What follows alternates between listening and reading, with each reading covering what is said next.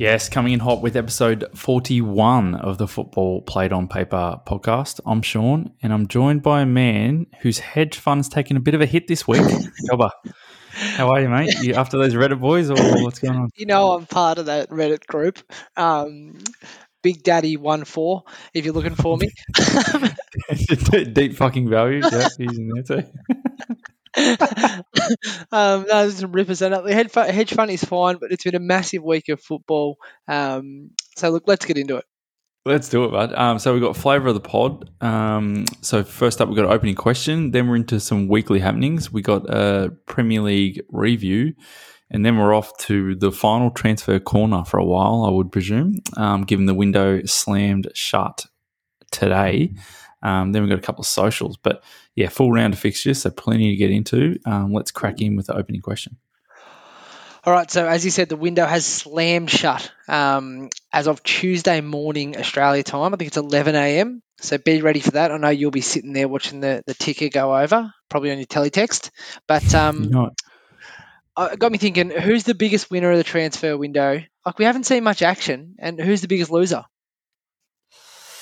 For a biggest winner, I was probably leaning towards Arsenal signing Martin Odegaard and Matt Ryan for a bit of depth after losing their keeper. But I've gone away from that, and I've gone for an individual here. I've gone for Thomas Tuchel. I think appreciate some of his signings didn't come technically in the January transfer window, but he has popped into Chelsea for January and essentially has a full squad ready to choose from, and he's brought in a couple of players from out in the cold. So I'm probably going with Tuchel for biggest winner. Who have you got for biggest winner?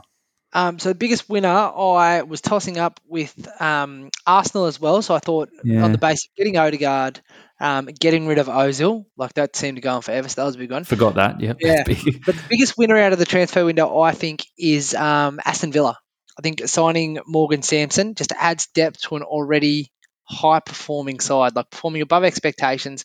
Chuck Samson in there, and you've got another like excellent midfield next to Douglas Luiz that could be anything. Workman like support Jack Grealish, Ross Barkley. So I think they're my winner, just ahead of Arsenal. But I think Arteta's done some savvy business. Who have you got for the loser? Biggest loser. And I imagine he's not a very good loser either. I've got Diego Costa. So Diego Costa, free agent at the moment. There's a couple of clubs floating around looking for a striker, i.e. Man City, probably out of his league.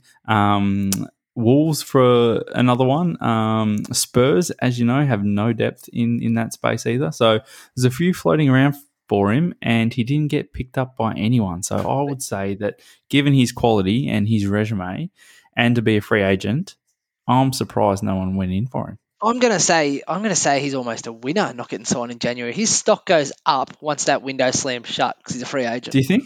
Yeah. Because anyone who gets an injury now to a striker, like I guarantee they'll get a cheeky call from Diego Costa.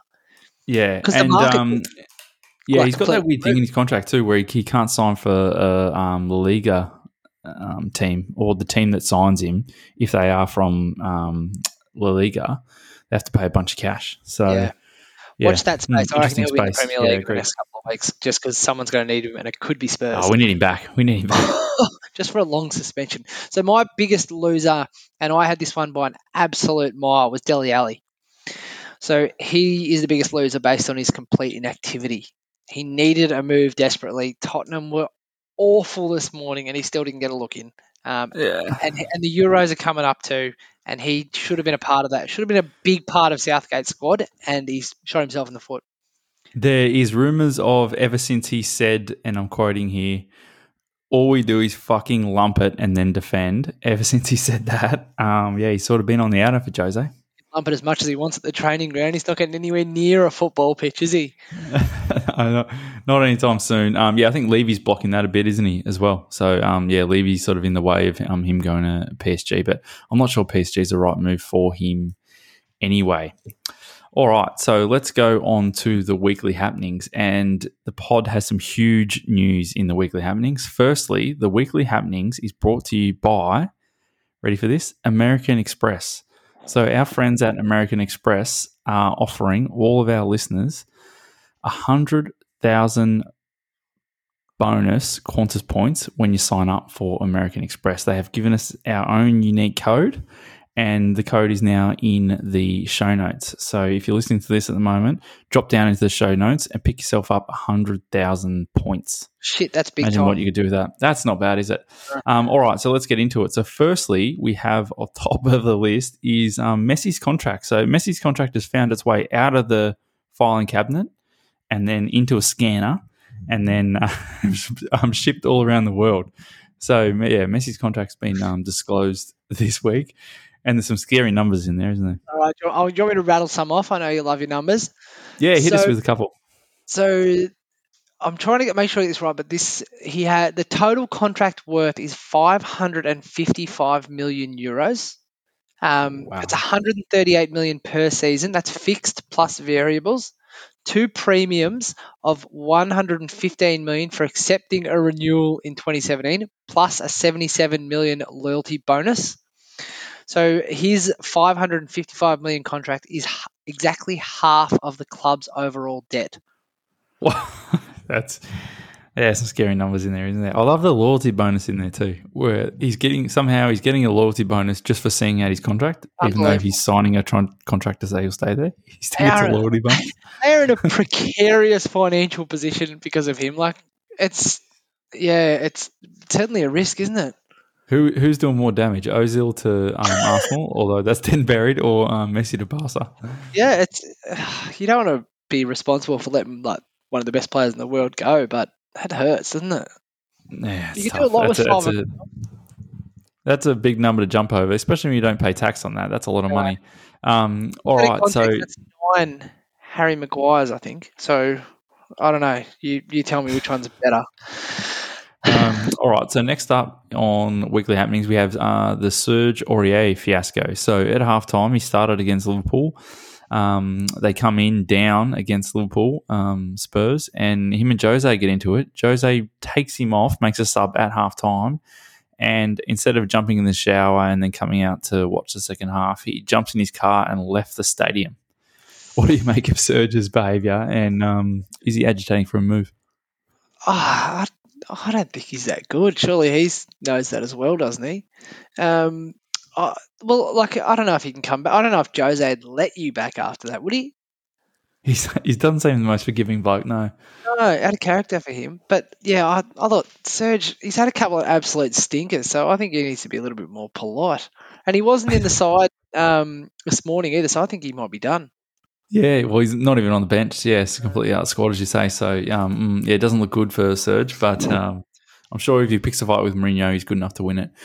All right. Next up is Arsenal's new signing, Martin Odegaard. So, didn't start this week against United and then come off the bench. Well, I'm not sure what minute. Did he come on at halftime or the 65th? No, a bit after. Bit after half time, so he's probably running about 35 minutes of match time. And then, as you know, all the viewers vote for man of the match. And in Norway, he won man of the match with 26% of the votes, despite playing only 35 minutes and starting on the bench. So, what do you think? A bit of what's the Eurovision about this voting, or what's going on? So he was man of the match after 75 minutes, as voted by the viewers of Norway. So he'd played a total of 10 minutes. And he got man of the match. I think there's a bit going on there. No bias there at all. It might be FIFA organising it. In Eurovision when you can't vote for your own country, so all those Scandinavian countries sort of vote for each other to try and Norway votes for Denmark, Iceland votes for Norway. Yeah, it comes all around. No, I don't like those socialist type environments. But no, it's good news for Odegaard. Good for Arsenal fans to see him out there. But one last weekly happening this week. So what happened in France? They're passionate people, aren't they? Yeah, I know. Marseille. So the fans aren't happy there with the board and how the club's being run. They're dumped out of the Champions League early. Not the best run of form. And the fans have stormed the training ground and set fire to the training ground and got the match postponed in France. So, yeah, not a good story to end on coming out of Marseille. No, That's that passion of those Marseille fans. They're a big club and they'll be back. They're former Champions League winners, Marseille. So, Unbelievable. yeah, they've certainly fallen a long way. But look, let's It's get into it. it's a bit unusual that you think burning the training ground would help the club, not hurt it. But there you go. But let's get into it. So first up, we have Everton at home 0 to Borussia's Newcastle 2. What do you think of Callum Wilson's performance here?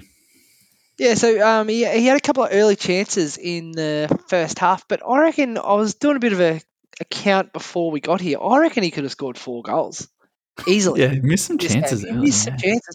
Everton just weren't at the races, and I sat down on Saturday evening to watch this game, and I wasn't overly excited about it, but it just was nothing like what I expected. Like Everton just they had a couple of sort of flash in the pan moments, but they really just weren't at the race. And Carlo was steaming after the game, but very disappointing for Everton. Carlo was unhappy. He called most of the players lazy and they had no energy. So yeah, he wasn't happy at all. But I mean, in terms of Everton, they can't really find a flow, can they? Their form's just so up and down. Like they'll put in a shift and put in a performance and then drop off the next week. So yeah, I think they seem a bit lost at the moment. But I mean, in terms of Newcastle, how much trouble would they be in without Callum Wilson and his goals? Yeah. I think every time they sort of get close, then they sort of lean on him and he pulls something out like this and sort of kicks them up the table. I think they jumped like 2 or 3 spots into 15th. And what it was that 8 points clear of the drop zone. So I mean, it doesn't take much, but I think that's what we've been saying all year, isn't it? Really, where just to get away from those bottom couple of teams, you've only got to win 1 or 2 games, and you can create some real distance because you're fighting against teams who essentially do not win football matches. Yeah, but it was a really encouraging result for Newcastle. I couldn't put my finger on whether they really deserved to win or Everton were just that poor. And Callum Wilson just took those chances, like right at the end there. Pretty unlucky to make it 2-0, but that header from the John Joe Shelvey corner was like an excellent finish. Yeah, he's just really sharp. It just shows what you can do in the Prem. You can not only stay up, but you can do some real damage just by essentially staying tight and having someone like Callum Wilson in your team who's just sharp at the front end. You can essentially just really hurt teams with, I mean, not a whole lot really. I think if you do that, you'll stay in the Premier League for years, and you only need a couple of tools to be able to do that. But interestingly, this week as well, Steve Bruce brought in a new assistant manager, Graham Jones, who is the first team coach at Bournemouth, will join Brucey's gang as an assistant manager. It's a bit of a shock move, and hopefully this is to play some better football for the Newcastle fans. Doubt it, but Alan St. Maximin came off the bench, so potentially there'll be a bit of excitement. But great result. That is excitement. Great result for the Toon and Brucey. Really happy for him. What are you saying? Newcastle safe now? 8 points clear, this weekend, and they're playing okay? This weekend's been an absolute paradigm shift in the bottom of the table because of the Fulham. Yeah, the Fulham West Brom draw did neither of them any favours, and the Brighton win, Newcastle win. There's now 7 points between 18th and 17th. So, 18 games to go, they have an 8-point lead on on Fulham. Fulham are starting to look good, but 8 points is a lot of ground to make up. Yep, big gap, and even Everton, I think. The answer there too. Say no. And even Everton, I think in my head they're struggling, and they're a bit out of form. They're down to 8th, but got a couple of games in hand. They win both of those, they go into 5th. So, yeah, I mean they're just not too far off the pace as well. It just shows that teams aren't top 4 isn't really galloping away from anyone at all. All right, so if we're done with Everton, Newcastle, we might move on to an easy win for Palace. 1, Wolves 0. Bit patchy from Wolves. Very patchy from Wolves. I think it just sort of went over my head a little bit just how bad Wolves' form is right now. I don't think they've won in 8 now. And Palace aren't a particularly good side. Michy Batshuayi missed an excellent chance early, but William Jose had a couple of chances, but Wolves were quite poor throughout the whole game, and Palace, Easy obviously scored a nice goal. Great first touch to set himself up for that, I thought. And then Wolf Zaha smacked the crossbar, but it was pretty underwhelming display from Wolves. Yeah, it was like Wolves weren't good, but Palace weren't much better for the 3 points. I've got down here, it's sort of a story of two teams who can't score. So on Palace's side, you've got Batshuayi, as you say, blasted over from close range. Ayew, he hasn't scored for ages. Benteke, as we know, his scoring record. Zaha, again, dangerous, but hitting the crossbar on a chance he probably should have scored. And then on Wolves' side, you've got like Traore, I mean, again, dangerous and looks damaging, but doesn't really score many goals. And Silva, again, who hasn't really scored many goals, considering he's meant to be stepping up and filling Neves' shoes. So yeah, but good result for Palace, so they'll take that one. So they move up the table. Wolves now winless in 8. Only Fulham have a longer winless run right now. So not great news for Wolves fans. No, we're struggling for sure. All right, now let's go up to the pointy end of the table with Man City 1, Sheffield United 0. Man City at home, to be honest, I thought this was going to be a lot more. Yeah, well, Sheffield United didn't start the game particularly well, and Ampadu gave Ferran Torres every possible chance to set up a goal there at the start. Was there like a bag of marbles on the ground there or something? That was what some bad defending. Oh, and shocking. They sort of tuned out. They were like, "Oh, he's facing the other way. He's sort of half falling over. The danger's gone," and switched off. And he just sort of rolled them and come back inside. And yeah, Jesus was there. I mean, even Jesus' finish just looked a bit clumsy. They really need a striker, don't they? Yeah, I think so. I think Sheffield United need a number of players. But it wasn't great from Jesus, but Ferran Torres got a reward for his endeavour there, I think. And that side of Walker and Ferran Torres, they looked menacing for the whole game in what was a pretty sort of average game. I thought they looked very menacing. But Johnny Fleck almost pinched the equaliser. You see that volley? That would have been nice to see too, yeah. Billy Sharp with the chest down. That's football. That is football. Long ball in from the right. Billy Sharp pushes Kyle Walker out of the way, and then Johnny Fleck lashes one. You can't beat that. No, after a horrendous start, as in the worst ever Premier League start, Sheffield United seemed to be showing a little bit. Like they beat Manchester United, couple of days, 4 days prior to this, and then I think there's a reasonably good showing against City. I think they only lost 1-0. Gave them some problems and got some praise from Pep at the end, the bald fraud. He praised them and said that they work hard. They seem to be trying and all pulling them in the same directions.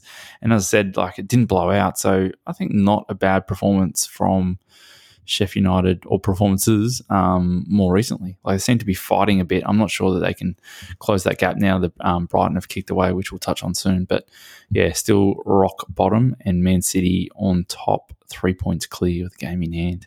What are you thinking? Man City breaking away now? I didn't know Pep had said that, but I also had, based on that game, I thought they had showed really good spirit. Like, they just kept fighting until the end. They really look like they're up for it, which is weird considering how few points they have.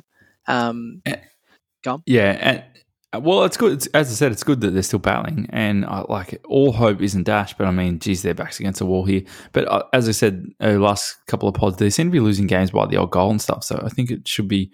I think they'll pick up some more points and some more wins in the coming weeks. But what do you think of Man City? I mean, they're really hitting their stride now, conceding sort of barely any goals.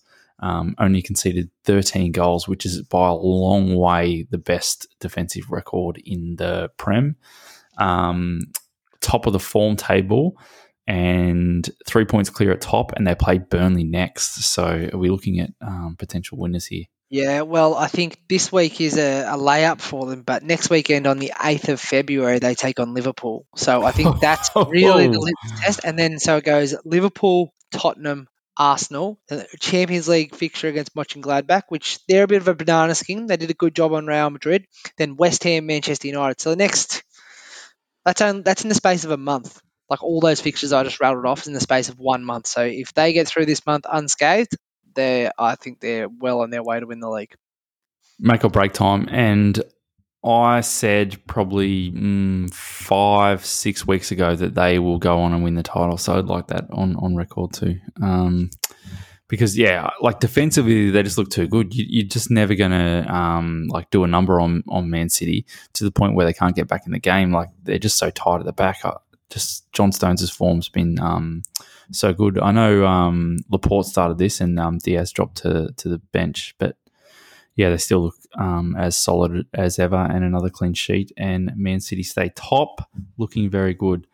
So let's move on to a 2-2 draw that didn't really do a lot for West Brom and did even less for Fulham. A draw here, and I think that's sort of kept both teams in trouble as opposed to throwing a lifeline to one of the teams. Yeah, so no, look, this was a thoroughly entertaining fixture, but I think that was based on a lack of quality in defence from both teams. The first goal from Fulham was lovely, a bit of interplay with Mitrovic and Cordova-Reid, and then slotted it home, and then he smacked the post a few minutes later as well.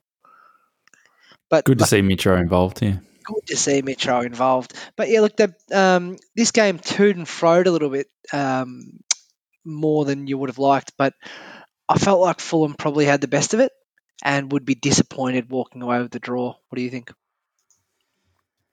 Yeah, I think they'd be disappointed with the draw, but like West Brom would be disappointed with the draw as well. I think, as I said, there's no value in a point for either of these teams.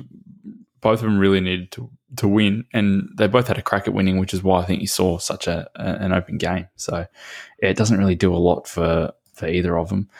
And at this stage, I'm probably thinking that bottom three is going to be the bottom three, especially with Brighton's result. So what are you thinking? That bottom three stays as is? Yeah, well, that, as I said, that result didn't help anyone. And it's such a big gap, 7 points. But we have seen some miracles in the past. I think West Bromwich Albion, Sunderland, Leicester City, of course. Like I think the Premier League is the pinnacle of these relegation struggles, isn't it? You just can't write anyone off, even like until it's mathematically certain. Yeah, but I think this season is a bit of an exception. I think to that, where I just don't like the wins and the flow of games just aren't that smooth for teams to get on a run. So, like if you were to get on a run, I know that different teams have missed games and gone behind. Had to catch up games and stuff like that due to COVID. I think because the games and fixtures are so tight, some players can't recover. So essentially, once you do get a flow going with the same squad or same sort of first 11, you need to change it just because they can't play that many games so close together. We're playing games like every 3 days. So I think it's hard to get on a flow. So for one of those teams to really push out, that's what you really need, a steady squad, some understanding between each other, and to get on a roll. But you just can't see that happening due to COVID and the amount of changes that need to happen to rest the players. So that Ivan Cavallero strike in the 76th minute, that was the 50th goal that West Brom have conceded this year. Worst defence in the Premier League. By some distance. 16 goals, I believe. 14 over Leeds.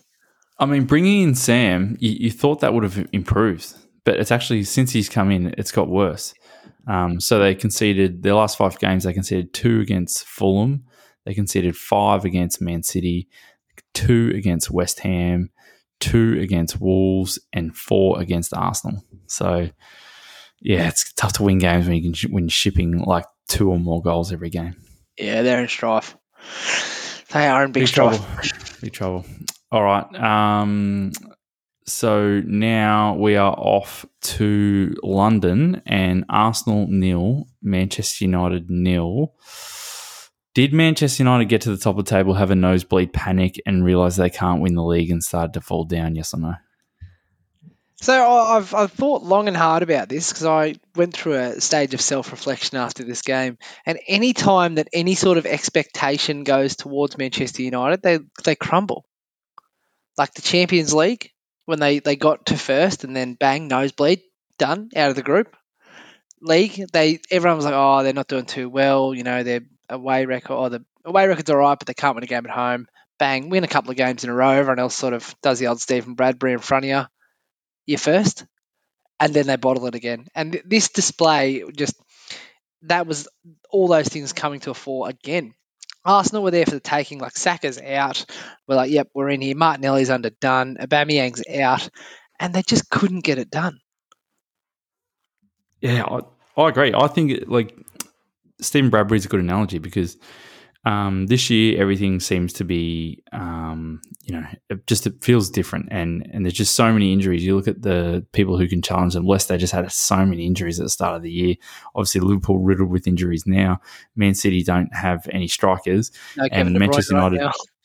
Yeah, Manchester United found themselves on top, and we're like, oh yeah, but we're not ready to win it next year. We'll sort ourselves out next year. But for me, I'm sort of thinking, looking at them, going, well, why not this year? Like you guys have the squad to do it. You don't have any injuries comparative to other teams around you, or as bigger gaps in your squad as the other teams around you. Like I think if Harry Kane goes down for Spurs as he has, they're just going to be in a huge world of pain. I don't think you like individually rely on anyone in your team. Probably Bruno's probably the closest thing to that. But I'm just thinking, why not this year? Because all that's going to happen in the future is like Leicester are going to get some of their players back and get their defence settled, potentially sign some players. Like Liverpool are going to get their centre-backs back soon. Man City are going to spend some cash. Chelsea will sort out their style of play with Tuchel and have a fresh squad to go to. So, like, I just can't see why they, as you say, why they wouldn't go for the throat of Arsenal in this game, or why they wouldn't have a genuine crack at the title this year. They just seem to get to the top and freeze. Yeah, it was just such, and this game was all of that coming. So first half, very dull affair. But Marcus Rashford has an excellent chance to put Manchester United in front. But what is he doing? Backstick, like just smack it home. Like he does like this weird like half Maradona spin because he wants to be fancy. He sells a dummy. I'm like, just put it away. Like, That's when he was chopping back a bunch of times. Yeah. What's he doing? Just shoot. Like, just be ruthless there. And then, so that's basically the chance of the first half. The second half, Arsenal came out, and for about 10 to 15 minutes, I thought Arsenal looked by far the better side, and I was like, they're going to take this game. Nicola Pepe was looking quite ominous. Smith Rowe was busy. And Willian, like all the sort of byproduct of that was chances for Willian, who is just absolutely shorn of confidence, isn't he? Yeah, he's got no confidence, but then everyone sort of has piled onto him, which has made it even worse. Like it's compounded from there. So a lot of the commentaries around the great block from Wan-Bissaka, but like Wan-Bissaka should never been. Wan-Bissaka was already out of position, but Wan-Bissaka should never had a chance to block that shot. Willian should have put that away comfortably. Wan-Bissaka got man of the match in this fixture too. Yeah, I think that says a lot about the game. But then like couple of shocking misses from Edison Cavani, like within the 6-yard box. Sort of summed up things because he was very poor in the game. And like, so I wanted to ask you about that. I wanted to ask you about how he sort of found his way into the team and Martial's found his way out of the team. And then on 37 minutes, you sort of reintroduced Martial, like how that come about and why is that happening? So Scott McTominay was unwell leading into the game. But I don't know why the change was made in the way it was. Like the Manchester United weren't doing too poorly at this point. They were probably on top in like a relatively tight game, but like Arsenal weren't a massive threat. But he took off Scott McTominay due to his illness and brought on Martial. I genuinely do not understand why the move wasn't Donny van de Beek. Yeah, well, I'll tell you why, because he hates Donny van de Beek. But like, what was the if you're making a change, if you're bringing off Scott McTominay, holding midfielder, and putting on Martial, who's traditionally your number 9, at 37 minutes, you've got your team selection wrong at that point, don't you? Yeah, I think so. I think the McTominay illness is just a good excuse for him to be like, oh, actually, I just butchered this team selection again. So you can see he's trying to fit Pogba in on the left again, but then he just moves him back as soon as. So if McTominay's not there, Pogba's your next best midfielder. Like, but Donny just sits there on the bench doing nothing. I just didn't get it. And I think he got the shape wrong. He's like, oh, this is my new shape. It worked once, so now it's the way forward. It just didn't make any sense. And it was a game that Manchester United were fairly comfortable in at that point, but then after the second half. Arteta being a real coach, I think he actually said something to his players and changed. But yeah, just story of the season. They're very underwhelming display. Lacazette with a great free kick hit the crossbar. Oh, jeez, that was Really nice close. goal. And then Smith Rowe had a good chance as well, but it was a good save from De Gea. Nice little touch in there from Smith Rowe again. Just like his movement makes things happen. But then we had time for some comical air swing from Cavani, and then that weird bicycle thing where he's cut Martial off when Martial should have tapped home. Martial's in a much better position for that Much than better. Cavani. Cavani's sort of like, it's too far behind him at that point to get a shot on target. Yeah, it's quite demoralising in that respect. But Arsenal unbeaten in 7 now, and Manchester United unbeaten away in 18 games, which is a club record. That's impressive. I'm not sure how many of those they've won versus drawn, but still an impressive outcome. Another clean sheet for Arsenal, which is impressive, led by their skipper, Hector Bellerin. So that rotational skipper policy is working wonders. It is. They travel to Wolves. On Wednesday, so I wouldn't be surprised if they keep the clean sheet streak going. And Manchester United travel to Southampton, who have some injury problems right now. So potentially good week for both those sides. Yeah, I think I'd rather be playing Southampton next, though, to be fair. Yeah, so hopefully that goes well. Fingers crossed. So let's not dwell on this one. Let's move on to Aston Villa 1, Southampton 0. I want to talk about Ross Barkley's goal, but I know you want to talk about Danny Ings' arms. No, well, firstly, I want to talk about Southampton's shout for a penalty earlier for the handball on Cash. Did you see this one? Yeah, but why is that not handball?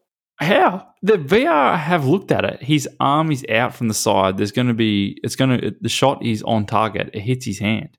It's like the only one that is a handball in the last 3 months that it doesn't get given. They've given. Yeah, I agree. They've given some guys who are defending crosses and the ball's blasting to them from a yard away. They've given that handball, but a shot on target that hits his hand that they've seen. It's not as if they didn't check it the VR. It actually went to VR and they said no, play on.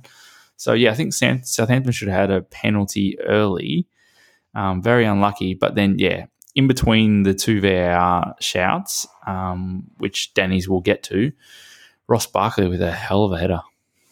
Yeah, Aston Villa are an enjoyable side to watch, aren't they? I think a lot of it's around Jack Grealish's dribbling. But that Grealish-Barkley bromance that I have put together in my head, what a ball from Jack Grealish. And then Ross Barkley, that's Ross Barkley of 5 years ago when he's an Everton youngster come through. He steams onto that. And I love the fact that Ross Barkley's getting into the box again because it just he's confident. He's really trying to impose himself on games. But it was great goal. Is that a shout for Tuchel to come get me or not from Ross? I think Ross Barkley knows he's done at Chelsea. So is he on loan from Chelsea or did he move? No, he's on loan. He's on loan. Yeah. So no, that's a come get me, Thomas. So that header, right? So is he a shout for the Euros? I think he's a shout for the Euros. I think he's a little bit in trouble where he's got some players in a similar position to him that are doing a little bit better. Like Grealish is a very similar player to him. Maddison plays in that 8 spot or that 10 spot as well. So, he's got some stiff competition. I wouldn't be surprised if he's on the plane. I would be shocked if he's in the starting team, though. What do you think? Yeah, look, I think he's going to be on the plane. I don't think he'll be in the starting lineup. But he's playing very well, and the combination with Grealish right now is absolutely flourishing. So hopefully Jack's on the plane as well. But Southampton still had time for a number of chances here. Martinez made a couple of good saves. But the talking point of this one has to be Danny Ings is offside. What do you think? Like you were saying before, you think he's offside, and you think that VAR's been good so far with these calls? Wow, that's absolute bollocks. Let the boys play. 93rd minute, and I think what they ruled that his shoulder or his elbow forward was offside. Yeah, shoulder. It's just even if his arm is tucked in, he just receives no advantage from that. Yeah, for me, he's in line. The advantage should stay with the striker as it previously was. And the 93rd minute equaliser gets scrubbed off. just after Danny peels off to the corner. That's heartbreaking, isn't it? So I know heartbreak, right? Because I saw Ralph Hasenhüttl cry after he beat Klopp a couple of weeks ago. That's heartbreak. That's tears of joy. Why isn't he crying now? Like, if I was going to be crying at one of those two occasions, it'd be Danny Ings' offside equaliser being ruled out, not after beating Klopp. Oh, that was heartbreaking. I was watching that and I'm like, oh, they've deserved that. Like, it's been a good display. It's been a good game. And just rubbed off for a stupid offside. And Ralph's like, oh, we got the injuries. Can't complain. I was like, bullshit, you can't complain. Like, now's the time to show the emotion. That was ridiculous. Fucking bullshit. Like, if you're Danny Ings and you've scored a 93rd minute equaliser at home, it could be a big point for Southampton. You peel off, you knee slide, your boys jump over you, and then, this VAR rubbish comes up and ruins it. Like, imagine that feeling, like, in your stomach, seeing that. Oh, terrible. Shocking. So, good win for Villa. So, Villa where are Villa now? They're flying. Ninth. Villa are ninth. They're not flying. They've got 2 games in hand, but they win those, and they can go all the way up to 5th. And Southampton in 11th. Disappointing result for the Saints. So, they drop. They don't move, actually, but they are still behind Arsenal in that 10th spot. After a good start for Southampton, they seem to have slipped, haven't they? And they're down in 11th. Do you think that if the season was to finish now 11th, they'd be okay with that, or do you think they'd be a bit put out by that? No, I think the injuries are starting to impact them a little bit. Like, they've just had a couple of key players like go down at different times. Like, Ings goes down. James Ward-Prowse had to move to right back for this game because I think Walker-Peters is out. So they've lost 3 consecutive games, but I think it just shows how tight the table is. Like, if you lose 3 games in a row, all of a sudden, like Southampton when they beat Liverpool, they were like 3rd, weren't they? Or 4th. Yeah, and then as I say, you lose 3 games and you're in the second half of the table. Yeah, it's tight. It is tight. Bloody tight. But no, looks 11th isn't good enough for them. I think they're a good side, and I think once they get some players back on deck, they'll improve again. So let's move on to what I thought was the performance of the weekend. Chelsea 2, Burnley 0. Tuchel, like, they were purring on the weekend. I thought they were outstanding. What do you think? Yeah, I'd probably agree. I think, like Tuchel said in the post-match interview, that they dominated from start to finish, which I probably agree with. They dominated the ball and got their goals at good times too to have control of the game. He did slip in a bit of a long ball comment there. Didn't like that. To Daishi. Yeah. Little one to the ribs of Daishi, where he's like, oh, they played a lot of long balls that we had to deal with. Just a little touch there, but I think if what is he, 2 games deep at the moment? 1 game deep. Yeah, I was like, man, you're gonna have a long, tough career then if you think that's the only style. Because wait till you play a cup game or something like that. Yeah. Or wait till you play anyone with less desire than Burnley. Yeah, or even like some of the good teams, like the Leicesters, as you say, the Manchester United, they play that style. Spurs, they're up there, they play that style. Plus all the teams down the bottom, like your West Broms, Burnley, who they play Palace to an extent, play a similar style. So yeah, Tuchel better get used to that. But 2 people who were left out in the cold under Lampard. Azpilicueta and Callum Hudson-Odoi with the goals. What do you think of this masterstroke bringing them back in? No, so it was Alonso and Azpilicueta that scored, but Hudson-Odoi was out. Man of the match, sorry. Yeah, he was clearly man of the match. He was in like this weird pseudo wingback role, I think, similar to that Marcus Alonso, where like you don't really have any defensive responsibilities, and we'll get back to that later. But he was a constant threat, and what he did that was so effective too was like he kept the width because Burnley were very tight, but he kept the width, but he also has that threat of his dribbling. So like with like a Trent Alexander-Arnold, he'll keep the width, but he's going to whip in like a good cross.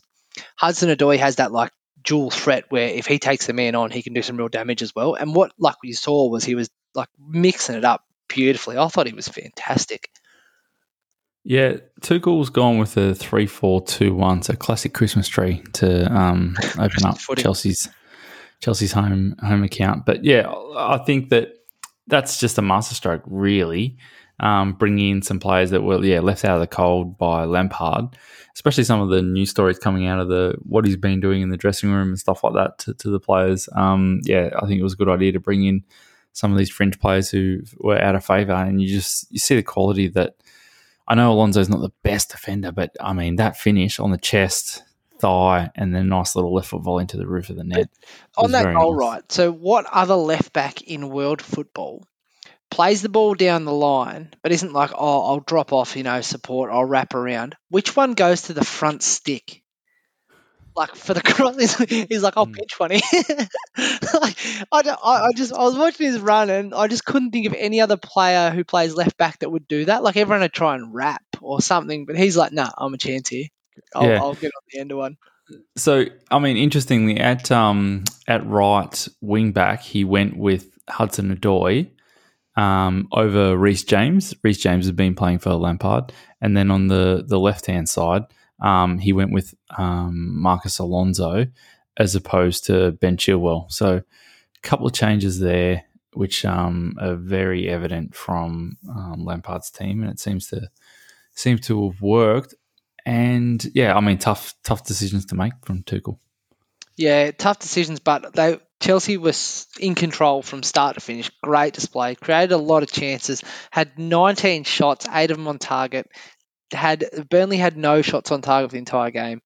Chelsea absolutely dominant, great display, and I think it just shows only one game in, but like they do have so much quality in that squad. Like Jorginho. Good to see. Yep, good to see Timo Werner get played back into form too. He's had another howler there. Oh shit! I almost forgot about this.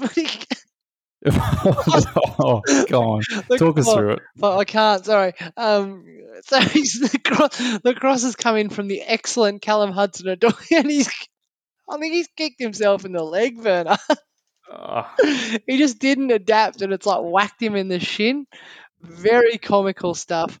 What's happened to him? He turned up to Chelsea. He played 5 decent games where you're like, wow, he looks very sharp, and then now it's looking like he's forgotten how to play football. Yeah, I think he's got that Fernando Torres disease. So as soon as you're signed for Chelsea for over 50 million, like you just forget how to play football. Havertz has got it too. I don't know if it's permanent, but hopefully they figure something out. But Dyche said 4 or 5 of his boys were off, and Chelsea were just way too good in this one. Yep. God, I enjoyed that, Vernon.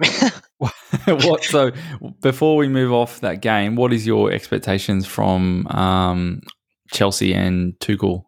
I don't want to get people into 7th. Yeah. Into 7th on 33 points. Just a couple of points behind the top 4 there. I think they'll get back in the top 4 before the end of the year. They've done the right thing sacking Frank. They waited too long. They should have never appointed him. But I think he'll get him back in the top 4. He's such a calming presence, and you can see there's an air of confidence about him too, and that straight away you can see like a new manager bounce, and he's managed those big egos before. I think they'll bounce back and be in top 4 before the end of the season. All right, very good. So now let's go on to the 2 entertainers of the league, Leicester City versus Leeds. So Leicester at home 1, Leeds 3. Bit of a shock result here. The good Leeds turned up this week as opposed to some of the other Leeds performances we've seen. So no surprise for me when I saw a team sheet that featured no Jamie Vardy and no Ndidi, who's the best player in the Leicester team. I knew they were done for. That was the moment I knew Leeds were going to win this game. But you lose Ndidi. Yeah, you lose Ndidi. You just lose that balance, and Leeds exploited that. He's just a workhorse. Most underrated player in the league, I think, Ndidi. Yeah, he's a big miss for Leicester, and as you say, he sort of holds them together.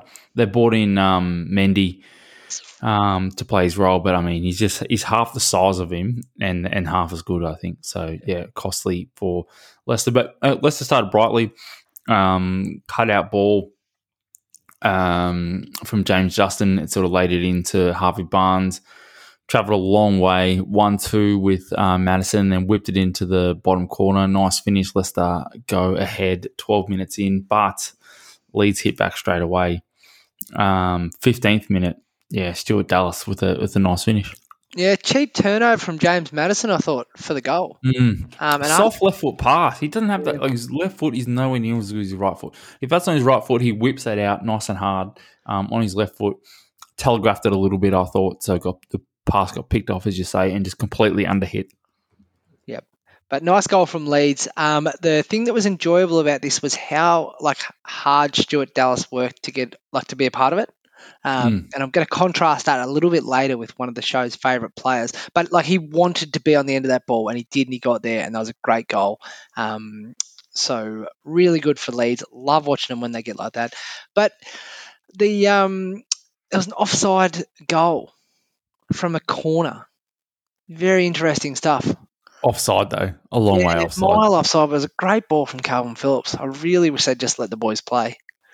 Oh, mate, that's offside. I'm happy for that to go offside. He's standing right in front of the goalkeeper and volleyed it in from a yard out with no one around him. Yeah, but then after that, we had a moment of beauty from Patrick Bamford. So this is the goal of the game. I really enjoyed this goal.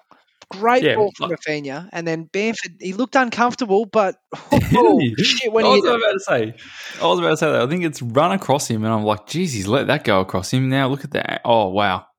My first thought was he's forgot he's left-footed. Yeah. When he looked so uncomfortable leading up to it, and then once he hit it, holy shit! Schmeichel, no chance. Peter Schmeichel would have saved it, but not Kasper. Big call. Peter is about 50 years old now, and Kasper is playing the Premier League, so big call. Hell of a finish, and definitely goal of the game. So once Leicester went 2-1 behind, they sort of pressed forward and were leaving some huge gaps. So at that point, either two things were going to happen, like Leicester were going to break back into the game and sort of their sort of pressure was going to fold Leeds, or Leeds were going to counterpunch them, and the latter happened. Leeds counterpunched them, so Bamford threw, and he laid it off to Jack Harrison, who worked his socks off to get there. Didn't he? And if there's ever a FIFA goal, this is it. Oh, damn it. I've got three things on this goal, right? And you've stolen all of them. So I'm going to go back two passes. So poor ball in from James Maddison. Again, I'm just going to hammer James Maddison. Two big moments, and he's a big game player in my opinion, and they were two very poor moments. Poor ball in. Brilliant work from Dallas on the touchline there to even get the ball through. Yeah, a little poke through, yeah. And then that was a sweaty FIFA goal.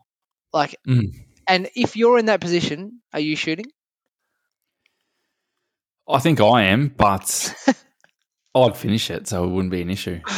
Yeah, I'm blazing that over the bar every day of the week. Not even that's the situation where someone throws a controller at a TV screen, that one. Yeah, no, you quit. But Marco Bielsa was very magnanimous in defeat. He said the game was quite even, but they just had some better moments. But I think that was a pretty fair reflection. Brendy was not overly unhappy. But it was an even game. It was a very entertaining game, high quality game. I thought really. Yeah, I thought Brendy wasn't unhappy because of the run of form that Leicester have been on. So they haven't lost in the last 9 games. So yeah, I think recently they've been doing rather well. So yeah, to drop a game isn't the end of the world, especially as you say with a couple of key players out. And if there's anything that's going to pick you up and get you up for the next game, it is a trip to Craven Cottage for the next fixture. So, you're going to get these games with Leicester just because of, as I said, the injuries that they've got at the moment and because they're not the finished product yet. So you're going to get these performances. So I think that's why he wasn't down. And I think they'll move on to Craven Cottage and look to pick themselves up. Leeds in 12th though, no movement, and in 12th. Yeah, I think that seems about right. They've still got some defensive issues, but yeah, very good performance, great result, and you just as you said, you got the good leads. So I'm assuming based on that this week we will probably get the bad leads. Who have they got this week? Leeds. Everton. Oh no! So it was absolutely shit Everton on Saturday, and who knows what Leeds are going to turn up. But I think Everton should be able to bounce back. All right. So let's move on to West Ham 1, Liverpool with their 12th different centre-back partnership 3, getting it done. So let's talk about the first half highlights. All right, let's move on to the second half. Average first half by It was Liverpool so and the whole shit. game. So slow. Oh, it was horrible. I don't know. Obviously, Liverpool have got some pretty significant injuries, but it was really uninspiring first half from both teams. It was disappointing because West Ham have come in fairly good form. Obviously, Liverpool are quality, but like I reckon Klopp would have been absolutely steaming at halftime. He would have been clenching those false ass teeth at halftime so hard. It was just such a bad performance from both teams. Yeah, like I just think that they would have gone in at halftime and just gone, right, we're in here. We haven't lost the plot here. We're at 0-0. Right, let's get it right. But yeah, as you say, they did start with a rather unusual team. Henderson and Nathaniel Phillips started at centre back. As I said, that's a 12th combination there. They had Milner, Wijnaldum, Thiago and Shaqiri in the midfield, which is a bit unusual as well for a Shaqiri start or even a Milner start, especially in that position. He's normally covering at left or right back. And Origi up top. So, yeah, it's a very different looking Liverpool team. But once the second half started, that's when the match fired up. So we go straight into it. So the Origi had a chance to score. Did you see Thiago's pass for Origi? Like, it was kind of like a no-look, very flippant technique. Oh, it was beautiful. It was the type of pass where he knew where he was going, but Origi didn't. But then his pass told Origi what to do. Does that make sense? That he's like, Origi, yeah, this is the run you need to make, and he's the pass. Yeah. So Mikel Antonio should have had West Ham in front after Milner. Your boy. Over. I know. I backed him, and he bloody butchered it. But Kloppo came out, give him a dressing down, and then we have the moment to get the game going. Mo Salah, he's got 15 goals now this year. What a strike. Oh, geez. Just cut in there and just whipped it. Nice and powerful. And what a left foot that is. And gave him the lead. It was nice. He looked bloody good. They needed him because, obviously with Origi and Shaqiri, you're not Firmino and you're not Mane. They needed Mo to stand up, and he did. That was brilliant. Absolutely. Yeah, I really needed that. It's so Liverpool come from a run of form where Firmino, Salah, and Mane are all sort of out of form. But yeah, I think Mo's definitely back in form with this performance. Yeah, as I said, chopped back into his left foot, whipped it in. But a great goal, but not his best goal of the game. Yeah, so what if you could describe this counter-attack in one word, what would it be? Oh, just probably technical, I think. Yeah, some of the techniques. It was almost arrogant.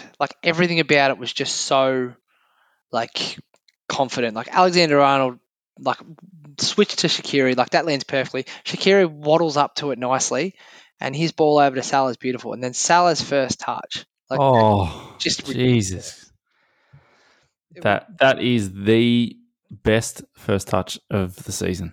That ball from Shaqiri, when he hit it, I was like, oh, what's Shaqiri done? He's got under that, and then Mo's just killed it, dead, touch of death, dead, and then little dink with his left foot. So, but what a touch on his right foot. He's left-footed, heavily left-footed too, and he pulls that out on his right foot.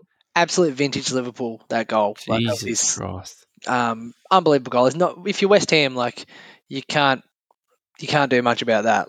You're on the attack. They had a couple of good chances from corners there, so you can't blame them. But there's not much you can do about that. Yeah. So Mo with his second, Liverpool go to 2-0 at that point, and then Wijnaldum gets one late as well. Yeah, lovely goal as well. So Firmino comes in, picks it up. He got into that space that I think they were lacking a little bit in the game.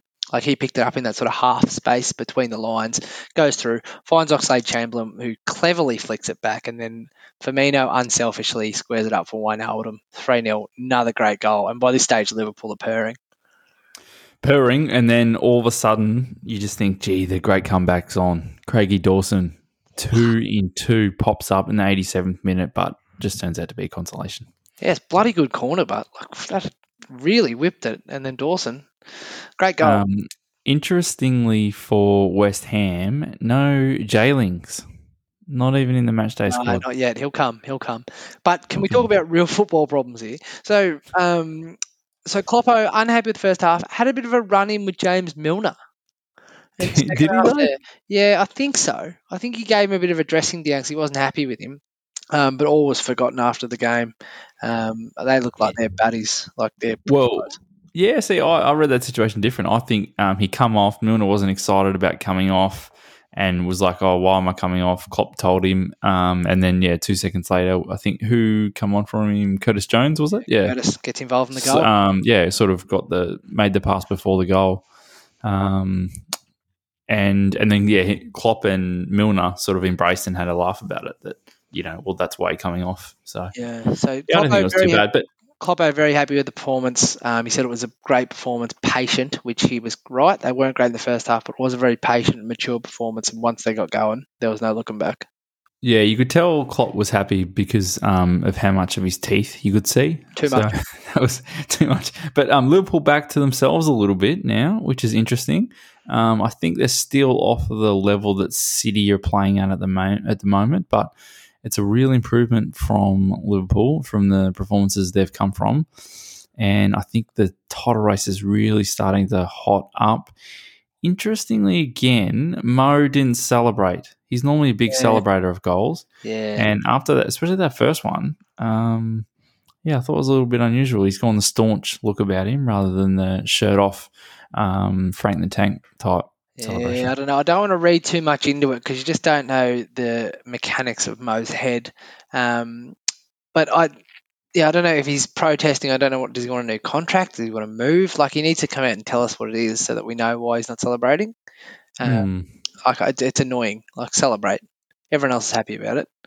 It's a tough time for everyone.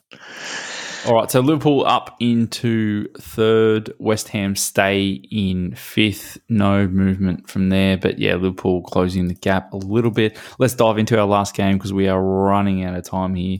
Brighton 1. Spursy spurred it up 0. Yeah, so I thought Manchester United pissed me off the most this weekend with their performance, but then I woke up this morning to see the shit that Spurs served up. My God, they were terrible. They were so bad. Like, I just can't explain how I thought, Brighton played good football. Spurs are a good side. We're going to see a good game. I saw a great performance from Brighton. Spurs were absolutely dog shit. Oh, jeez, that bad. No, I honestly can't explain how bad I thought they were as to where they should be. And Gareth Bale was, I thought he was in the park by a mile. And there's one moment where, well, actually a couple of moments where Brighton have chances, but there's a good chance at the end. I think I've got here in my notes. I wanted to make sure it was the right play. I think it's Pascal Gross. So Brighton have a counter-attack, and Pascal Gross sprints forward like he really wants to be a part of it to get on the end of a pass there, and he squares it up for Connolly for Alderweireld to block it, right? So there's a moment in the first half where Spurs have a similar counter.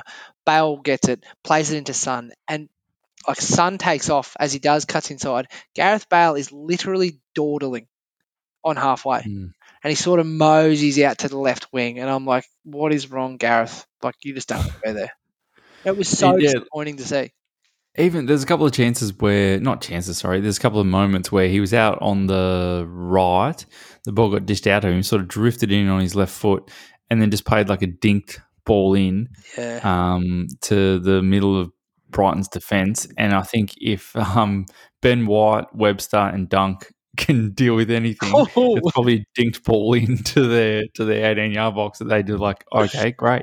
You're thinking, if I go for that, I'm going to get my fucking head knocked off. Yeah, I mean, if you want to do some interplay and get to the byline and cut it back, those three guys are probably in trouble. But I mean, if you're dinking balls into that 18-yard box, I mean that's meat and drink for those guys. But I think it was interesting that like Kane got injured in the previous match, and instead of bringing Vinicius on, he just changed. He, being Jose, just changed his whole setup. So I think it's interesting that he obviously he relies on Kane. Why wouldn't you? He's that good, but I think he relies on Kane as an individual. He doesn't plug Kane into a system that he thinks works. Yeah. And so when you take Kane out of that system, he just has to change his whole system because it's essentially just geared to him. Rather than having like, this is the formation and this is the style I want to play. Like, for example, Leeds, they can plug any of their players into that system. Like, for example, Leicester, they just plug their players into that system. Whereas, Spurs are just so heavily reliant on him. As soon as he's out, they have to change the whole system, chuck the whole thing out. So I thought that was interesting.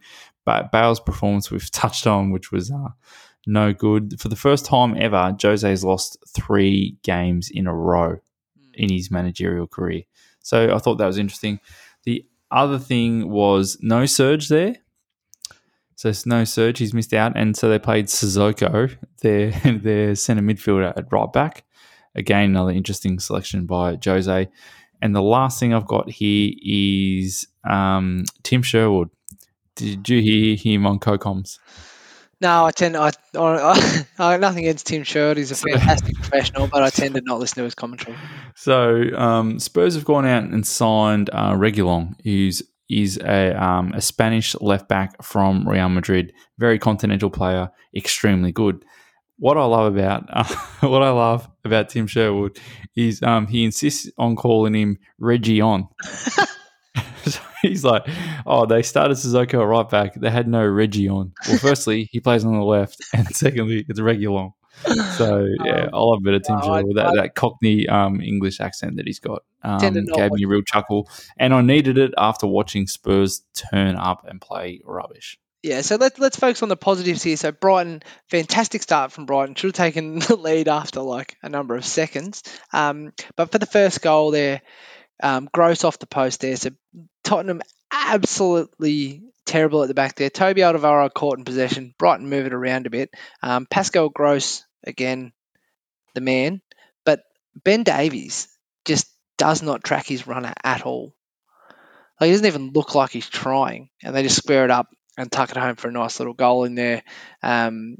So great moment for Brighton. And then I think they had the best of the chance for the rest of the game. As I said, Aaron Connolly came on, should have scored if it wasn't for a great tackle from Toby Alderweireld, but Connolly didn't score on that. So good. Yeah, but he should be scoring that. Yeah. But yeah, Spurs absolutely pathetic. Brighton I thought were excellent and deserved everything. I honestly thought they could have won by 4 or 5 and should have. Yep. So Spurs stay in 6th, no movement there, and coming off 2 losses, and they play Chelsea next, which will be interesting. Whereas Brighton down in 17th, but they've really kicked away from Fulham here. So they're 7 points off Fulham now, with a win, a draw, a win in their last 3 games. So are you calling it? Are you saying Brighton's safe at this point? What do you think? No, it's too early for that. Too early for that. And Brighton play Liverpool next up on Thursday, so that's going to be very, very interesting. And Fulham play Leicester, so they'll probably get battered there. And then it is the battle of the cellar dwellers after that. West Brom 19th plays Sheffield United in 20th. And they've won 4 games between them this season. So there you go. So quickly just touching on the fixtures for this week. So Sheffield United, West Brom, that's a cracker. Wolves, Arsenal, Manchester United, Southampton, Newcastle, Crystal Palace, Burnley, Man City, Fulham, Leicester, Leeds, Everton, Villa, West Ham, Liverpool, Brighton, Tottenham, Chelsea. If you had to watch one game, which one's it going to be for this week? Oh, it's probably West Brom, Sheffield United, I think. All right, I'm going to be tuning in Tottenham, Chelsea because I reckon Thomas Tuchel's going to teach him a lesson. Yeah, no, you can't go past that London derby, and I will be interested to see how Jose handles this. And I think he might be rather agitated after Chelsea do a number on them. But let's move on to Transfer Corner. What do you got, mate? What's going on? All right, so the player we spoke about earlier who has butchered his own chances of going to the Euros, Dele Alli to PSG, stopped by your boy Daniel Levy. Daniel Levy. Sharp haircut by Levy, and he's even sharper with that pencil because, we didn't want to let Dele go. Whereas I probably would have let him go if I was Levy, especially on loan, because he's not playing in the team, so he may as well ship his wages and see if a little trip to Paris would jumpstart his form. What do you think? Who's the winner out of this? PSG or Levy? I think everyone loses here. Do you? Like, Yeah. Delhi doesn't get to play. Spurs don't get any money. Poch doesn't get the player. He doesn't really need him. But I just like to see Delhi playing football again. Yeah, me too. It'd be It's so nice. disappointing. Would be nice. So Liverpool have solved their defender problems. Preston North End defender Ben Davies, they're on the verge of signing. So, is the title run back on? No, not based on this signing. So Ben Davies, obviously a workman-like centre back from the Championship. He'll be fine. He's 25, centre back. He's probably still, I know he's 25, but he's still a bit green. But I think it's a good bit of business. His contract was expiring in 6 months, so I think they're signing someone not to replace Virgil van Dijk, but potentially just give him a bit of depth in that position. But he was linked with a number of other Premier League clubs, so potentially he could be all right. Yeah, and I think that the guys that they've dropped in for Van Dijk and Gomez, being Nathaniel Phillips and Reece Williams, who they tried initially, just haven't cut it, which is why I think they've moved to sort of playing Fabinho there and Henderson there. So, yeah, I think this spells the end of Reece Williams and Nathaniel Phillips' career at Liverpool. I think they'll get moved on. Yeah. All right, so next one is Diego Costa, still a free agent. All right, you got one guess. Where's his next club? I thought Wolves. I genuinely thought Wolves would be a good move for him. Yeah, I reckon Spurs. Spurs, yeah. Spurs would be a good shout because you could pay him on a needs basis because that's what essentially, if Harry's fit, he's playing. So, yeah, that's not the worst shout either. Jose wants a particular type of player, and he uses a word that I would not. But Diego Costa definitely fits that mould. He does. So we spoke about this earlier. Lingard has got a loan move to West Ham. So interesting part about, not interesting that he's left Manchester United because he was getting no game time. It is interesting to me that this is a loan move, not a sale. 27 years old and he's gone out on loan. Surely his time at Manchester United is done and all parties recognise that. But apparently he thinks he can come back with a couple of games under his belt and show his worth. But weird deal. Very weird deal. All right, second last one here is, the pod's Instagram actually got a bit of heat this week from saying that Matt Ryan is just going to sit on Arsenal's bench based on that they were out of the League Cup. He is cup tied for the FA Cup. He probably won't start in front of Leno for the Premier League, and so it's really just the Europa League that he could get some game time in, and even that they're Arsenal through to the next round. So, I mean, we're sort of a long way through that tournament as well. So, what do you think about this for Matt Ryan and Arsenal? Is he going to get on the bench? Will he make the bench? That's it. I think he's just going there to collect the check. He has to, surely, because it's Gunnarsson. Like, he's not a bad keeper, is he? Gunnarsson, whatever his name is. A couple of howlers, but could be much worse. Runarsson is his name. Sorry, my mistake. But yeah, on loan from Brighton, I don't think this is a bit of a nothing move, isn't it? Like, he's not going to play. He's not going to play, but he wasn't playing at Brighton, so I'm not sure why you just wouldn't stay at Brighton and either fight for your spot back because he was in the squad, he's in the team, at the start, and he's definitely in the squad every week, just sitting on the bench. So, yeah, odd move. There's not going to be many chances for him at Arsenal, I wouldn't think. No. And then last one there, so Cenk Tosun has gone to Besiktas. Very forgettable player in the Premier League. Has not had the best time of it, but Sam Allardyce was linked with a move to him to bring him to West Brom, but that wouldn't have happened, so he's gone back to Turkey.